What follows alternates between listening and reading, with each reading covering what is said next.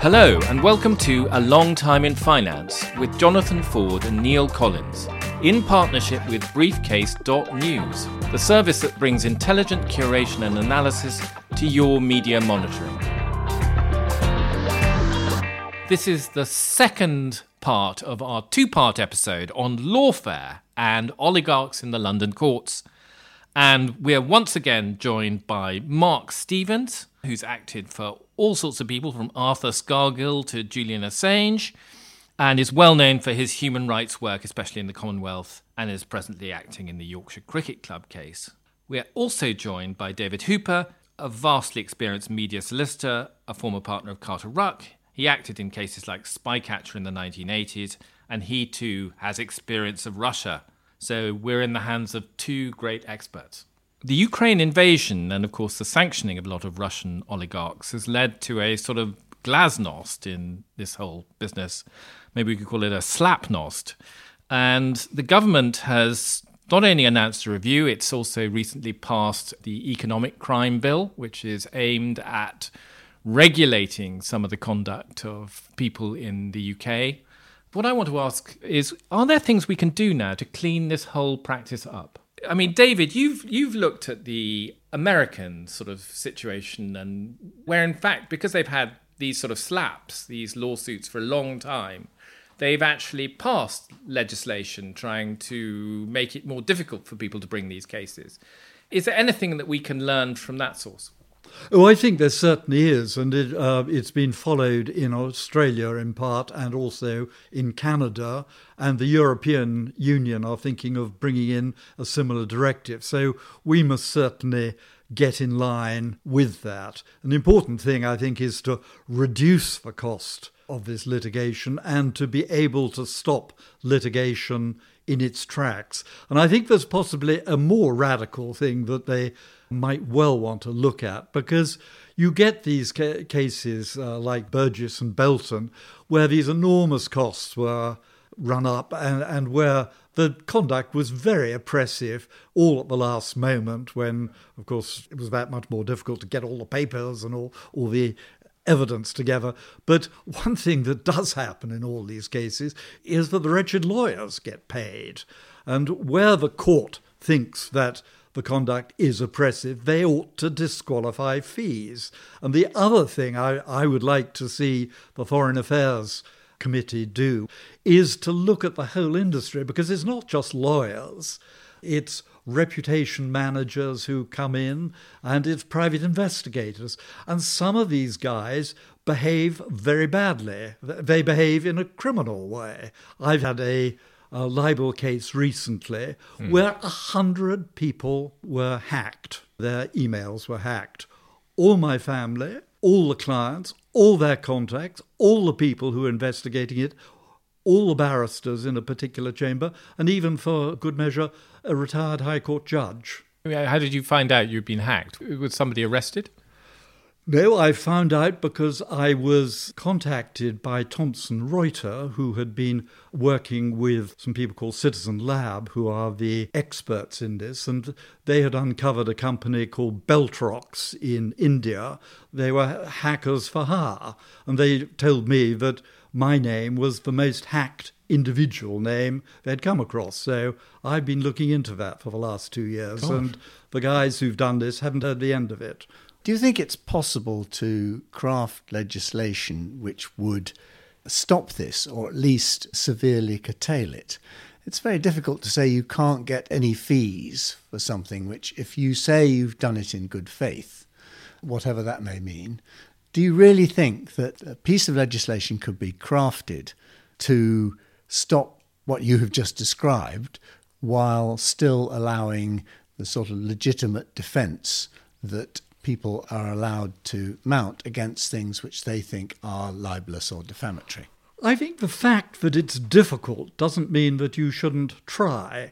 Obviously, there are going to be a lot of cases where you will have to give the lawyers the benefit of a doubt, because you can't go asking what legal conversations took place, because that's clearly privileged and people are entitled to independent legal advice. But there comes a moment you eventually recognise the elephant, and the court will just look at what happened, look at the letters, look at these ridiculous 17-page letters, and look at the timing of it and the oppressive nature of the time limits.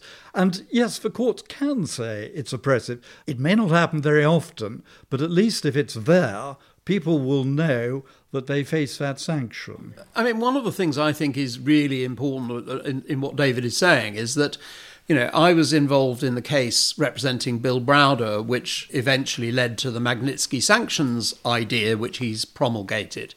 That case was brought by a cop in Moscow who was on $15,000 a year, yet he seemed to be able to pay many hundreds of thousands of pounds in legal fees. Now, the sort of sanction that David is talking about seems to apply in that kind of case. You should be saying, how is it that a cop on $15,000 a year can afford £200,000 plus in legal fees? So what you're describing is an unexplained fee order. An unexplained wealth, an unexplained fee order, yes, definitely. But that's very attractive in theory, but the unexplained wealth order, I think, has produced 4 prosecutions in the couple of years since it's been in force. And but it's I think that's proving about political will, extremely difficult to get to the point where there's actually a successful prosecution. Yeah, but I think that's about resource and willingness and priorities. So the resource is going to put in quite a lot of money. So we have had one infamous one because a particular woman was shopping and spending $500,000 at Harrods. But the issue, I think, is much more pervasive. So you've got to look at these oligarchs and look at these people who are coming, politically exposed persons who are coming from non-democratic regimes where they've probably looted the state vaults in order to come up with the cash. And then we should be doing something about it. There's got to be some ethics. Going back to Robin Cook's ethical foreign policy. Where are we with ethical legal policy? We just don't seem to have it. You said that we've got a new act, the Economic Crime Bill, which is now passed into law, which will be the act very soon. How much is this going to help the problems that you have been explaining? It's not even going to be a sticking plaster over an artery pumping blood out by the gallon. It's so not terribly effective then. Not at all. I mean, the reality is that, these cases are still going on. So what we've got is essentially that a lot of this stuff was going on in the UK. The UK lawyers have got a bit chary about some of the nastier bits of what's going on. So what you've got is a front up in a respectable London with respectable law firms, but you've got the dirty doings being done out of what we might loosely term the global south, where regulation is optional and bribery is the course. And as a consequence of that, the people are not prepared to abide by the law. And you can only legislate for people who want to abide by the law or trying to. These people are deliberately flouting it, and that's why they're exploiting these jurisdictional twists. So if you want hacking, you can go to India and hire them, or you can go to the Russian far north, and they've got specialist teams of hackers that you can just hire. That is what the deeply unpleasant and the ruthless do, because it suits their purpose. But if I was trying to cast some legislation which might deal with some of this, some of the things that you're saying are either beyond the possibility of our jurisdiction or pretty woolly. Are there specific things that the government could do if it was minded to have another crack at the legislation? I think there are things, and I think one of them is unexplained wealth orders. The other is, of course, targeted sanctions. We're seeing some of that with Ukraine at the moment, but also the Magnitsky sanctions. The idea behind the Magnitsky sanctions was you would target people's ill-gotten gains where they had taken it through breaches of human rights or trust in a state. And there are many countries which now have the Magnitsky sanctions, thanks to Bill Browder and his campaign. But The question is how many are actually enforcing them? And that's much more different, because it's a bit like unexplained wealth orders. Nobody really wants to get their hands dirty with them. And it's only until you start using these tools and these levers that you will stop the abuses. I think it's time for a dumb question. So I'm going to ask one. One concept in English law which always struck me that gave a bit of flexibility to people to deal with litigation of this sort, which is really designed to intimidate and shut people up, was the concept of being a kind of vexatious litigant, and you turn up with your 73,000 GDPR subject access requests, a load of old cobblers that you're complaining about, which is something which people have been talking about for years. Why don't judges just say, I don't want to hear this case. This is purely vexatious. You've waited till 2 seconds before the statute of limitations and 17 oligarchs have turned up in a coach, deposited 3 million words on HarperCollins' doorstep. That's not good enough. That's not how it should be done, and you can't do it. Is this concept now totally outdated, and you would need to stop it with legislation, because that sort of courtroom practice would no longer be sufficient to win the day? The real problem in this country, compared, say, to America, is that by the time you do that, the case has probably been running for a year, the bills are 6 or 7 figures. And right. In America, the great thing is that the court look at these things right at the outset. And that's really what we need in this country, which could be the product of anti-SLAPP legislation, that you get this before the court quickly and you encourage the judges to be much more inquiring and not to say, well, we can sort this all out at trial. Because when they're doing that, they're giving the case to the oligarchs, because the oligarchs have unlimited money and the publishers don't. But, the judges are not stupid. Why don't they do this? They have the capacity to do it and say this is essentially vexatious. The sort of things that Jonathan was just describing. And I would add digging up stuff that the litigants don't like, which has been in the public domain for years and has not caused any trouble. Suddenly that is another reason to attack the defendants. Surely the judges have sufficient confidence and clout to be able to say, this is not a real case. Well, a lot of these things would require changes in the law. That was certainly one of the problems with the oligarch cases, because a lot of these allegations had been around for years and years and been published ages before. But we have this repetition rule, which enables people to say, I know it's been published before, but and I didn't object. But I didn't object. Now I am. I am now objecting. Yeah. And equally for abuse of process, it's a very high fence. And I think there will have to be changes in the law to give judges greater power, because you're absolutely right. They're not stupid, and there's too much laissez-faire in all these things, and say, well, let's sort it out at trial. Well, most of the judges have got the oligarch extension and had their children put through public school on the expenses of oligarchs, because they all represented them when they were at the bar.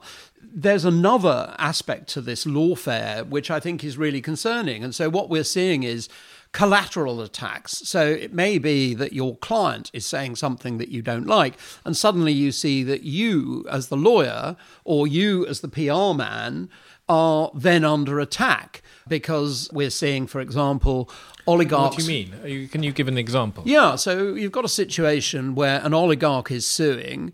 He has his PR firm in play. The defendant usually has a litigation PR in place as well.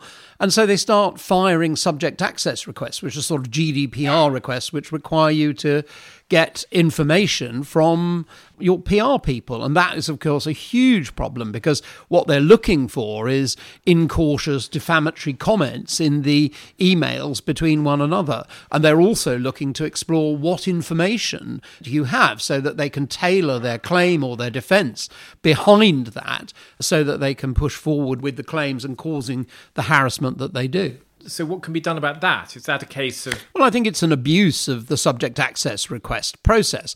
At the moment, we never look at the purpose of a subject access request. Right. It's just an absolute entitlement. But where they're used abusively, that's not a defence. And as a consequence, I think that is an area which is very ripe for reform. Could I ask a silly question? If you are sanctioned, can you continue with a legal action in London? No, you can't. And in fact, a lot of the claims are collapsing. So recently we saw claims against Chris Steele, our former military attaché at the Moscow embassy. Proceedings against him were dismissed because they were being brought by someone who was sanctioned. And similarly, Fusion GPS and Glenn Simpson in Washington, D.C. on the other end of that, because between them... Fusion GPS? It's a private investigator, and they were the team, effectively, that put together the Trump dossier, which has now become quite infamous. But they were being sued by oligarchs in America, and those oligarchs have also been sanctioned, and as a consequence, the proceedings have now been dropped. So one of the questions that I think is foremost in my mind at the moment is, how many cases won by oligarchs through their intimidation who are now sanctioned, which essentially said they were corrupt, are now vulnerable to examination again? Excellent question. Because it seems to me that if you're a newspaper and you're at the wrong end of a libel suit because you called a man who's now sanctioned corrupt and having obtained his money through inappropriate means, probably the sanction is truth enough to reopen that case. In that situation, could you see the estates of oligarchs in London being seized by, infuriated news editors who've lost multi-million pound cases a few years ago? Well, there's a long and dishonourable tradition of this. So during the Libyan sanctions, the Libyans' assets were all put into government control, and of course they had a duty to maintain the value of the assets, and so they were actually traded by the city on behalf of the government. And when the Libyans came back out, they suddenly had this enormous nest egg, which of course is why Tony Blair was cozying up to Colonel Gaddafi, because he realised they got more money than they knew what to do with. And so he gave some to the LSE. And of course what we did in the meantime was that we used to go along and get a licence from the Treasury and say, I've got this judgment against these Libyans, and could you please pay me out of their assets, which are frozen? And I do think that that is going to happen. So I think there's been a lot of law firms whose bills have not been paid by sanctioned entities, or they cannot be paid. And so those people are going to have to go off to the Treasury and ask for their fees to be paid. So if the money is not there, or the assets are not in the Treasury, have not been managed to got hold of them, these poor lawyers may not get paid at all. Sad, isn't it? It's just be désolé. But I think the point about it is that sanctions are intended to be put on quickly, effectively, and to garner things. And at the moment, Boris Johnson has given what might best be described as a good sporting chance to the oligarchs to get their money away and their jets and their boats away before the sanctions are imposed. And of course, what they've also done is they've transferred all their properties that were in their name into trusts in favour of other members of the family who are not sanctioned. There's this whole methodology which lawyers in London have been working on to avoid the impact of sanctions or ameliorate the impact of sanctions for oligarchs who are being sanctioned. But it's extremely unlikely that the pet oligarch is going to go out and pay Sue Grabbit and run with the money that he's got. Well, they can't because he can't pay any money. So it sounds to me as though there's an element of rough justice here. But I think also it's going to rely on the government doing the decent thing and applying to the courts to set aside these sham transactions where, you know, the house before the day of sanctioning was put across into a family trust. And, you know, that's obviously to evade transactions. The same with planes and boats and... But that is doable, isn't it? That's eminently doable. You don't need legislation for that. No, I think they have to make applications. They have to put resource into it. And obviously it should be valuable because there's multi-millions at stake here. Just needs the political will. And of course, for a party which is largely funded by oligarchs, or has been historically, the political will may or may not be there. And that would be quite a litmus test. So I like this idea of a kind of great pot of wealth being available for people who've been shot up by these absurd cases in recent years.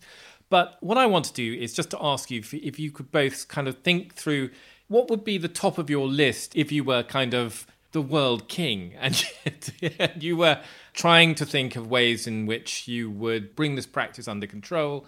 Obviously, you can't kind of abolish libel law, sadly. But what would you do? What would be the top of your list? David, I'm going to come to you first. I think you've got to strengthen the intervention powers of judges, lower the abuse threshold, and I think make it more difficult for these people to bring actions. I think the threshold for bringing actions is far too low. And I think you also got to look at certain areas of the law. You've got to strengthen public interest, because that's a very weak defence at the moment, because it involves about a year of putting together all the evidence as to how you compile the story. And I think the first thing you've got to look at is repetition. If people have allowed things to go unchallenged for ages, how can you assess whether it's all right to publish something or not? If it's been published in the Financial Times and other highly reputable sources, but they come and say, well, we want to challenge it. But people have talked about this idea of the American system of libel, where there's got to be some sort of malicious intent. Because clearly it would be harder to bring some of these cases if you had to show that people were being malicious in their action. I think we need to borrow from the Americans a much wider definition of public interest. Clearly, everybody has a right to reputation, and in America, it is probably too difficult to bring a libel action. But where you are a public figure, there's got to be a higher threshold. People should be entitled to discuss things freely, and they should be entitled to get things wrong. I mean, because after all, we live with the internet where people say all sorts of things, and it hasn't brought the world crumbling down. And if you're a public figure, you take the good with the bad. Clearly, you must have a right to protect your reputation. But I think if you are a public figure, the threshold's got to be that much higher before you can bring an action. Mark, what do you think? I mean, I would say +1 to everything that David said. And for many years, David and I have sought to stop foreigners coming here to launder their reputations and to obtain false vindications. So I think looking at foreigners coming here, it's very difficult to say that somebody has a British reputation which can be sullied by a British newspaper, as opposed to a global reputation. Where are they centred? Where's the centre of their reputation? That's where they need to vindicate it. The difficulty with that comes, though, I have been involved in cases in as diverse jurisdictions as Russia, Iran, Samoa, New Zealand, Australia, South Africa, India, Thailand and Malaysia. And one of the challenges with that is that the systems are not as robust in those jurisdictions. Very often they're based either on our common law system or the continental Code Civil. But the problem with it is that you're then in a very difficult situation. So I remember going into an Indonesian lawyer's office, and I asked him what his fees would be to defend my client newspaper. And he said, $1 million US. And I said, well, that seems a bit high. He said, well, that's 100,000 for me and 900 for the judge. And I went, hang on a second, we can't be doing that. And he then said, well, you'll lose the case. And and he was looking at me slightly bemused. Anyway, I said, well, how much will we lose? And he said, $900,000. And when the judgment came down, it was $900,000. And so, Fantastic. You know, it is a very, very different environment out there. So Couldn't be happen careful. here, A of proper course. tariff system, I think. Could I just ask, we're getting to the end, I think. Keep going.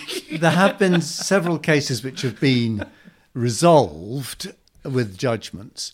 Do you think the direction of travel is favourable to people who are trying to expose in the public interest, or do you think that it is still getting worse? There was a libel case against a publication which I think sold 6 copies in the UK, and they lost the case, which seemed to me to be a gross miscarriage of justice. I think the answer is the law is still weighted against defendants, but I think there's a realisation, and I think the Foreign Affairs Committee in Parliament has done a tremendous job on that, because law reform has so much been a question of lawyers deciding how the law should change.